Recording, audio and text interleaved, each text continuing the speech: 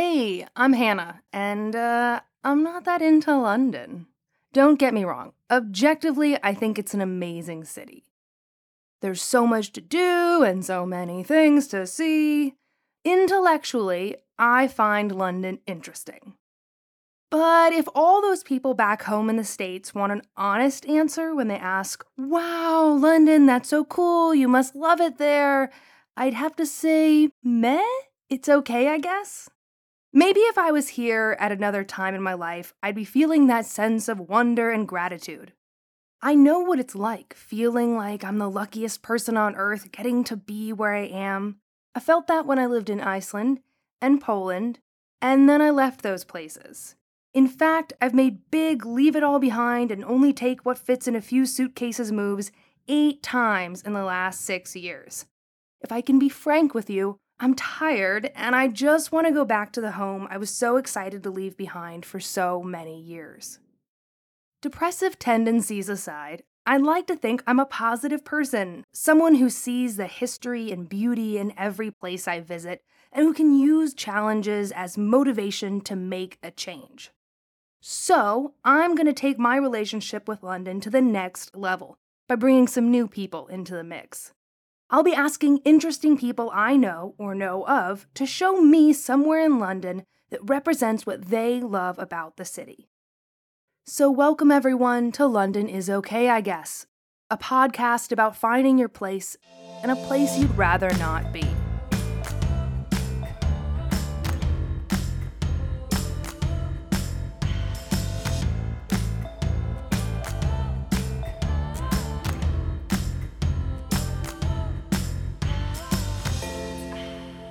I know a lot more people on Twitter than in real life.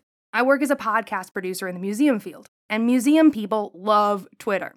So for my first engineered London encounter, I reached out to one of the most popular London museum people on Twitter, Sasha Coward.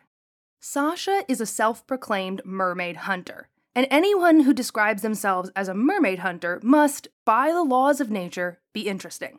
So when Sasha said to meet him outside the tram station in Greenwich, I didn't even bother to ask what he was going to show me, because I trust strangers from the internet, if they have enough Twitter followers.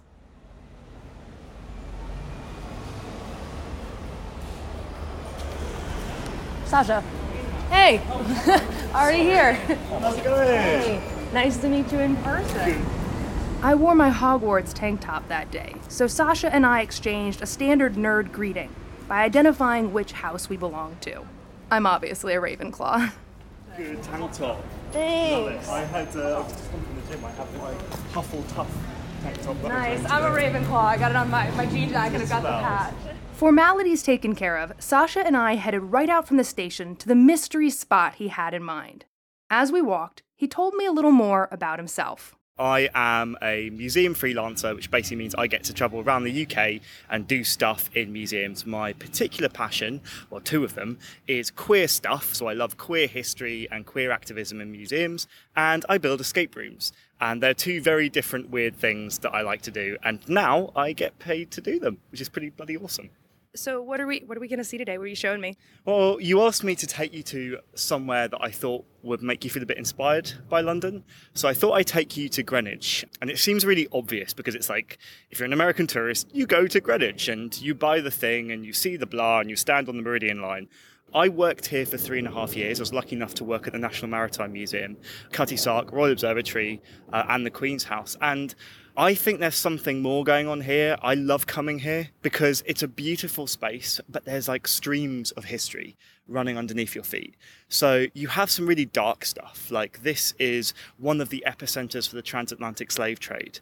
This is, a space that has gone through abject poverty at some points. And at the moment, when you walk around it, you can see the fancy Starbucks and the Marks and Spencers alongside, council estates. So even though the centre of Greenwich is pretty, there is a lot of deprivation in the borough. It's a really fascinating and complex story. And I think it's like, if you were trying to find an example of what London is, a patchwork, weird, hybrid city with history paved on top of modernity, this is it. And also I know a few good queer stories, so I thought we could talk about those. I'm in. Let's go check it out. All right. So we're kind of wandering down a really nice paved street and big, fancy, white, slightly imposing buildings. And then you've got the nice rainbow flags at the front, which I have to point out.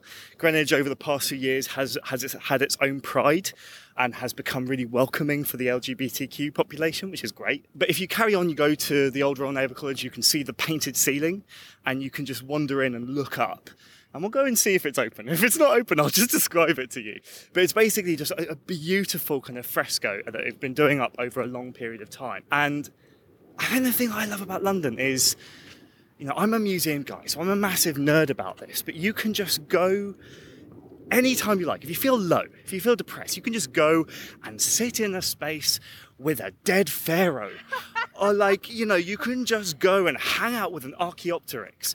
Or just go and look at some massive big fresco with loads of imposing white people. I don't know, whatever your fix is, you can. If imposing white people is your thing, I know London has it. there's a lot of that going on too. We'll come to that in a moment. But it's that's the cool thing. Most of our museums are free, and when I've had a low point in London, when I felt a bit over it, sometimes I just need to go to a new space by myself and just be surrounded by stuff, whether that's history or art or music or people, just something that kind of brings me to life in some way or form. Okay, so we're sort of coming up to the entrance to the Painted Hall, and this is when we find it's locked. So yeah, it's very locked. We ain't going to see the ceiling. It's pretty, go and see it in your own time. This is a very ad hoc tour, Hannah. What Sasha didn't know is that ad hoc is my middle name. Okay, not really, but it is Fortune, so pretty close.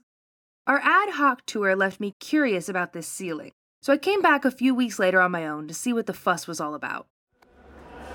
Okay, after paying a hefty £12 fee, I am about to check out the Painted Hall. Oh my god.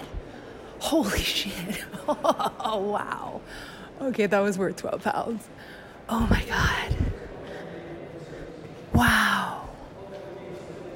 This is massive. The entire ceiling is one beautiful, vibrant, heavenly fresco.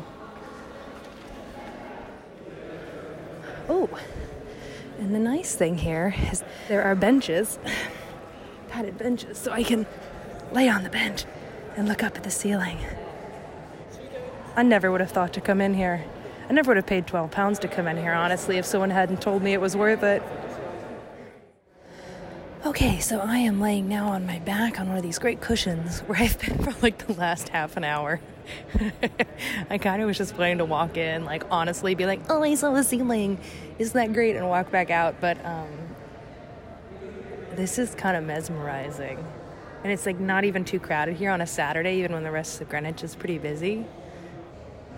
What's really nice is the way this is painted is that a lot of the figures on the ceiling, this kind of classic thing, Sistine Chapel, naked twisting bodies with fabric and fighting. But instead of the Bible scenes, it's I think British history. But a lot of the figures are in shadow. And then some of them are look as if there's a light shining on them. And so when you look at the ceiling, it looks like light is just coming in from the windows and illuminating certain parts of it, but it's actually a cloudy day. So this is just this wonderful trick of the painting that the ceiling looks alive. Oh, this is so cool. I'm almost glad we couldn't get into the Painted Hall originally, because it gave me an excuse to wander around Greenwich armed with the new information I got from my time with Sasha. Since a locked door stood in our way at the time, we simply turned 90 degrees in place to check out another incredible view. Facing away from the cluster of glass skyscrapers that is Canary Wharf, Sasha points in the opposite direction. We're standing in between two grand pillared buildings, which are split to allow us an unobstructed view of the palace that sits at the base of a sloping green hill between the river and the famous Greenwich Observatory. Okay, I want to stand at this spot because this feels like a powerful moment. So we have Canary Wharf across the River Thames. So we're looking across the River Thames in one direction, standing in the Old Royal Naval College. If you go back 100 years, 200 years, there was nothing there. This was the Isle of Dogs. But it was basically fields. This whole area was so far away from central London that it was basically the countryside. And this view that is currently obstructed by Canary Wharf was originally completely open so that you could see straight down between the Old Royal Naval College. And if we face the other way, that leads straight to the Queen's House. So the Queen's House is one of the oldest buildings here in Greenwich. One of the big things was it wanted to have an unobstructed view of the River Thames. So if you look at the Old Royal Naval College, we have these kind of pillars, these colonnades on both sides. So they kind of essentially split the building in two so that the Queen could still look at the view, even though there's technically a building between her and the river. I love it. You got it. So you could almost say this whole area of London was sort of started to be built around this one building for this one monarch. The power of that is crazy. And that's the kind of thing you see with London is it's like massive spaghetti junction higgle-piggle where nothing really makes sense. When I lived in America, to get from one place to another, you just did a right angle at some point, straight up Main Street and then down 24th. Right, easy. Can't do that in London. You have these weird totems of power that are warping the buildings around them. And the Queen's House is one of them. Then here's the weird thing I have with London. On one level, I can see how that's really horrible. I can see, that there's a lot of criticism to be thrown at the big companies, the kind of the money of capitalism and the impact that that's had on London. But I sort of, as a Londoner, I relish the ugliness. So I love that I can stand here, face one way and look at this historic centre Queen's House, her house, and then face the other way and just see this big, ugly set of skyscrapers. And that's what London is. It's where all these things meet and collide in this messy way. So I like being here because it's really pretty and it's really ugly at the same time. That's kind of my thing. I love that. Yeah. That's good. I know, I just That's came beautiful. up with it. It's very poetic. It's so poetic. My hypothesis in starting this podcast was that by asking London natives and locals like Sasha to show me their favorite parts of the city, I'd get an insider look at the things you don't hear or see when you're just visiting as a tourist. The things that people living in London know. I formed this hypothesis a year ago while I was recording the current season of my other podcast, Museums in Strange Places. I decided to do a season all about museums in my home state of Maryland while I was back for a month visiting my mom. I ended up driving all over the state to interview fascinating people at 21 museums. Before that intense insider's tour of Maryland, I never really felt connected to the state. I thought I wanted to live in Europe and move around every few years. But recording those episodes and getting to tell my own stories about Maryland made me fall in love with the diversity of people and histories and experiences in my state. And since then, I haven't been able to shake a longing to move back and settle down there. It's this experience that prompted me to try something similar in London.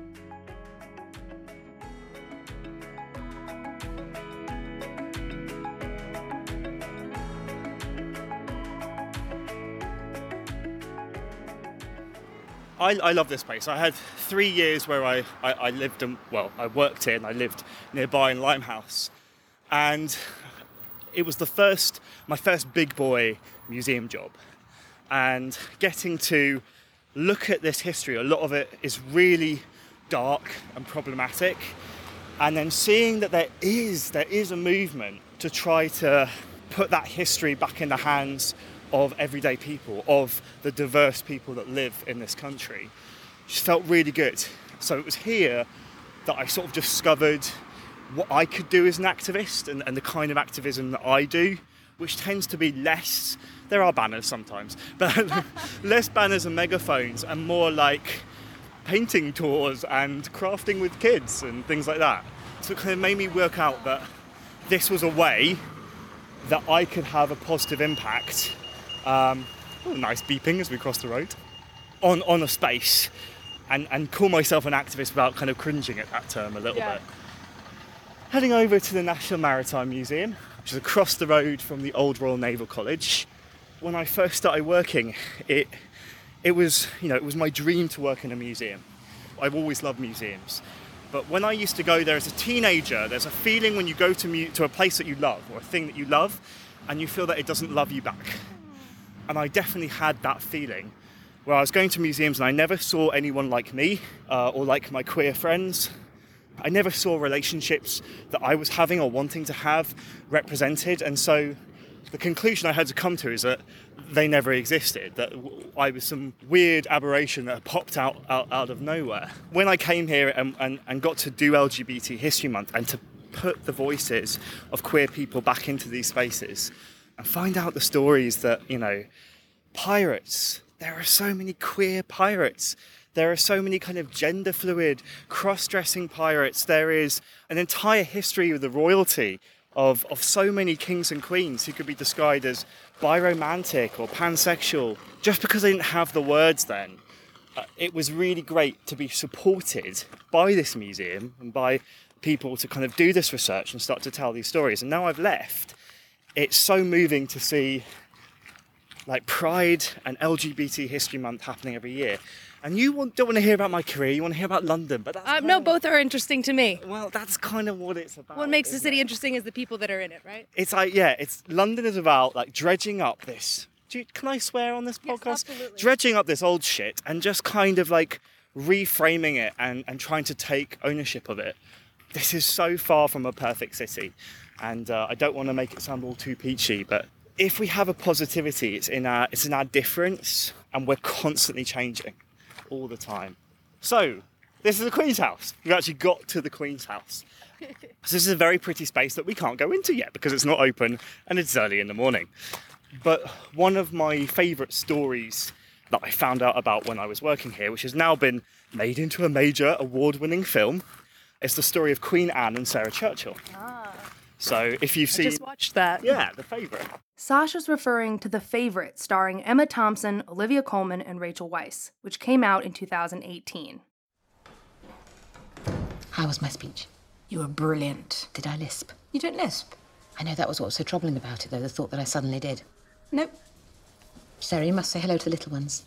No. It is macabre. Please. No.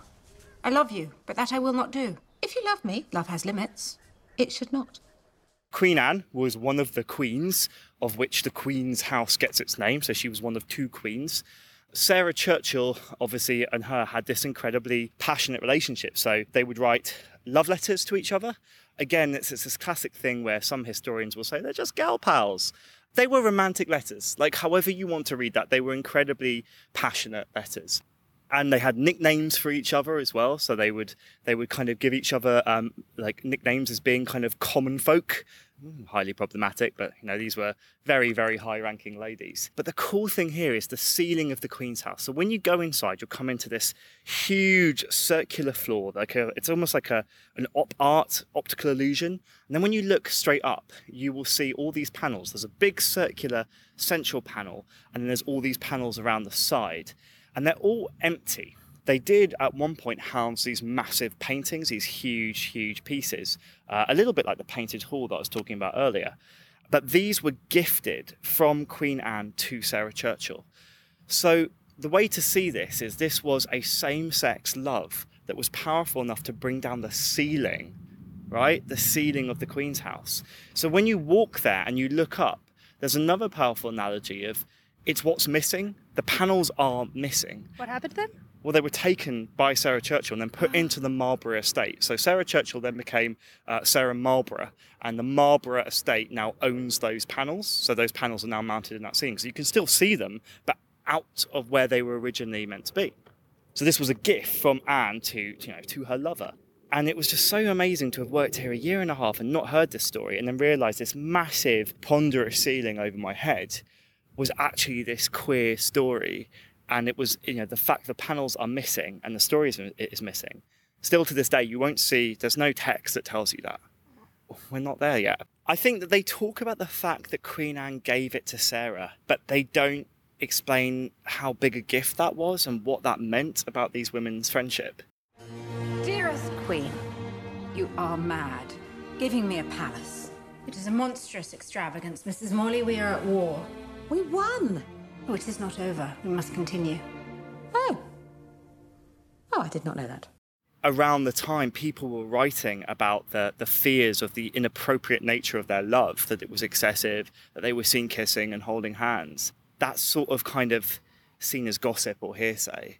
So again, it was just gal pals. Slander on very decent gal pals. Like, I don't know about you, but I often just like give the ceiling of my palace to my mates. Like, that's just a really general bespoke gift. Yeah, frescoes are what I do for my my friends as Gal well. pals, chumps, right? Yeah, exactly. That and kissing. Yeah. Yeah, and kissing and making out and then having sex and writing love letters. Like, it's totally Just normal. gal pals. Yeah. Being gal pals.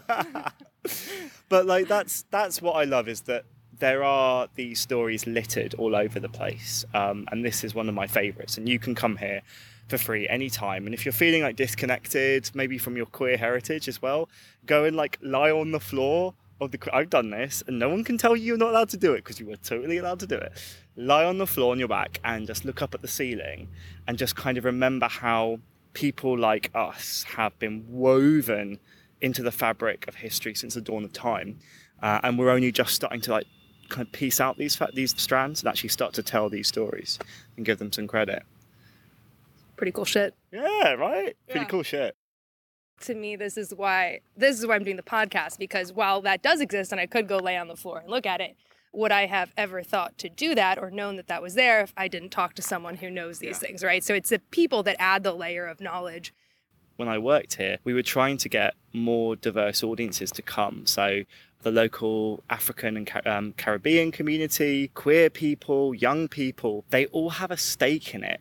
And like you were saying, it's this history that people don't necessarily know. I didn't know that the Queen's House was like this amazing queer story. And a lot of our kind of Caribbean audiences we work with did not know that a lot of the collections related to a really dark time in their history are in a gallery right there. And if they want to, they can go and see it. But the invitation wasn't put there. The space wasn't welcoming. It wasn't made accessible. When I came back to Greenwich, I also visited the Queen's House. As soon as I was inside, I headed straight for the main hall to take a look at the ceiling. I am in the Queen's House, and I think this is the ceiling that Sasha was talking about. It's a big room with this incredible relief work, and then big empty spaces where you can imagine that paintings would have been. But I don't see any signs that tell me what was here. Excuse me? Do you know, do you know that ceiling? Is this the one that the Queen gave to Duchess of Marlborough. to the Duchess of Marlborough? Yeah. Do you know if there's any text around here that says that that's what it is? I'm doing it for a project. I've got anything around here that says about the original ceiling. Is it the laminate? Or do I kind of have to know what I'm looking for here? Oh, so if you pick up the laminate. Yeah. So Oh, okay, that's the wow, original, look at that. and then It looks you a lot flip like it the Royal over. Painted Hall. That's what it is in Marlborough. I mean, it's the same things, but in They just Marlborough moved it. House, They just moved it.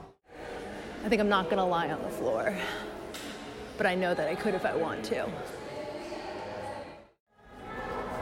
From the balcony around the Great Hall, in the room where the painted ceiling that Anne gave to Lady Marlborough was, there's a window, and you can look down onto the front porch, I guess, of the Queen's house, and kind of imagine, you can look straight into Canary Wharf, and it's very easy to imagine what it might have looked like as like countryside through the Royal College, and kind of imagine what it would be like to stand here so powerful that you got to push buildings aside like a architectural Moses in order to preserve your view.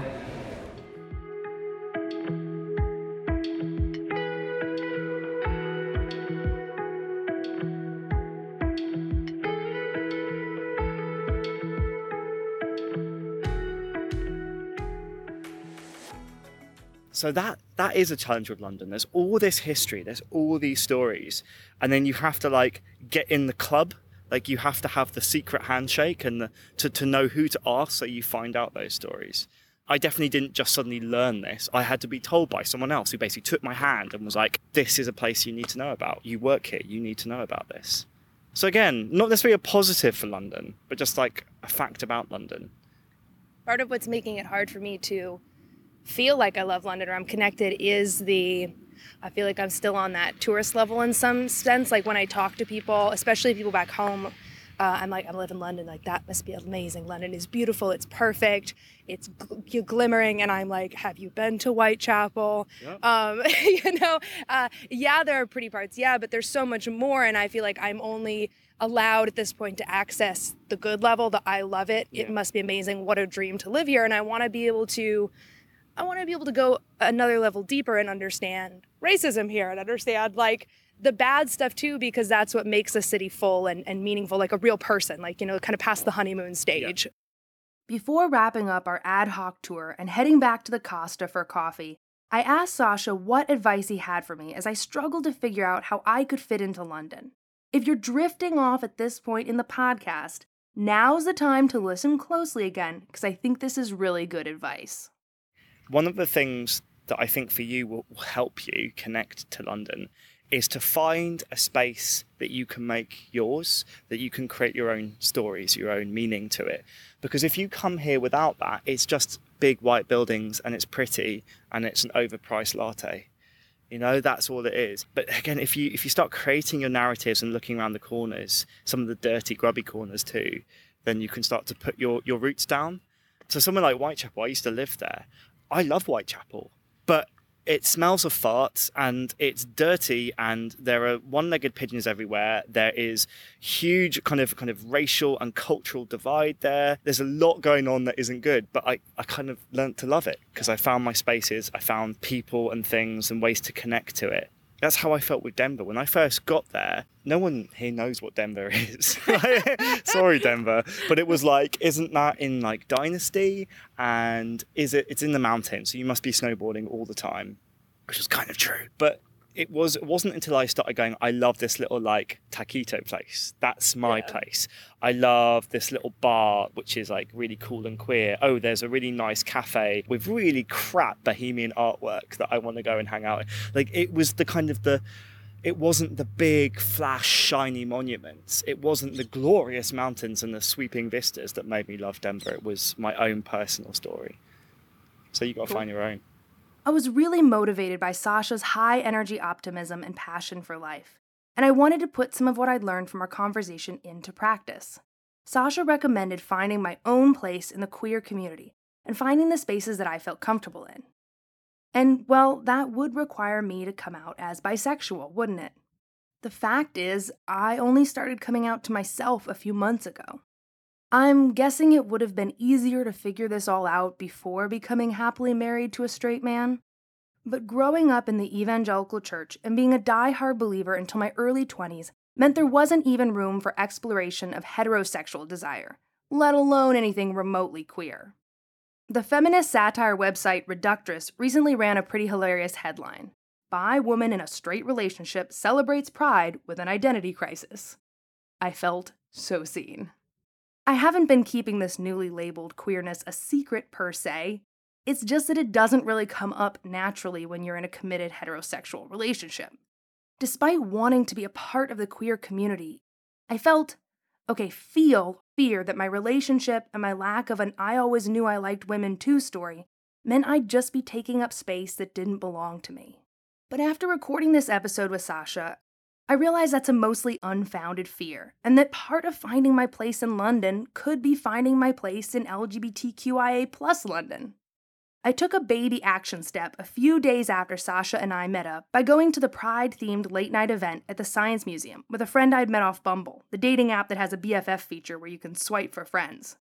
I put some thought into my appearance, channeling my inner Betty Who, and honestly, it was really nice to walk around a space full of queer people knowing that most of them weren't assuming I was straight. So, here's to fingers crossed, meeting new people, being brave enough to be honest, taking up space, and falling in love with London.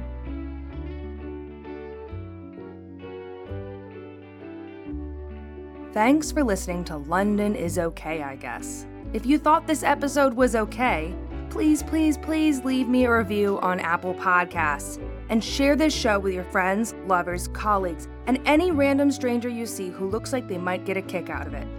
If you like the sound of my voice, check out my other podcast, Museums in Strange Places, where I explore the world one museum at a time.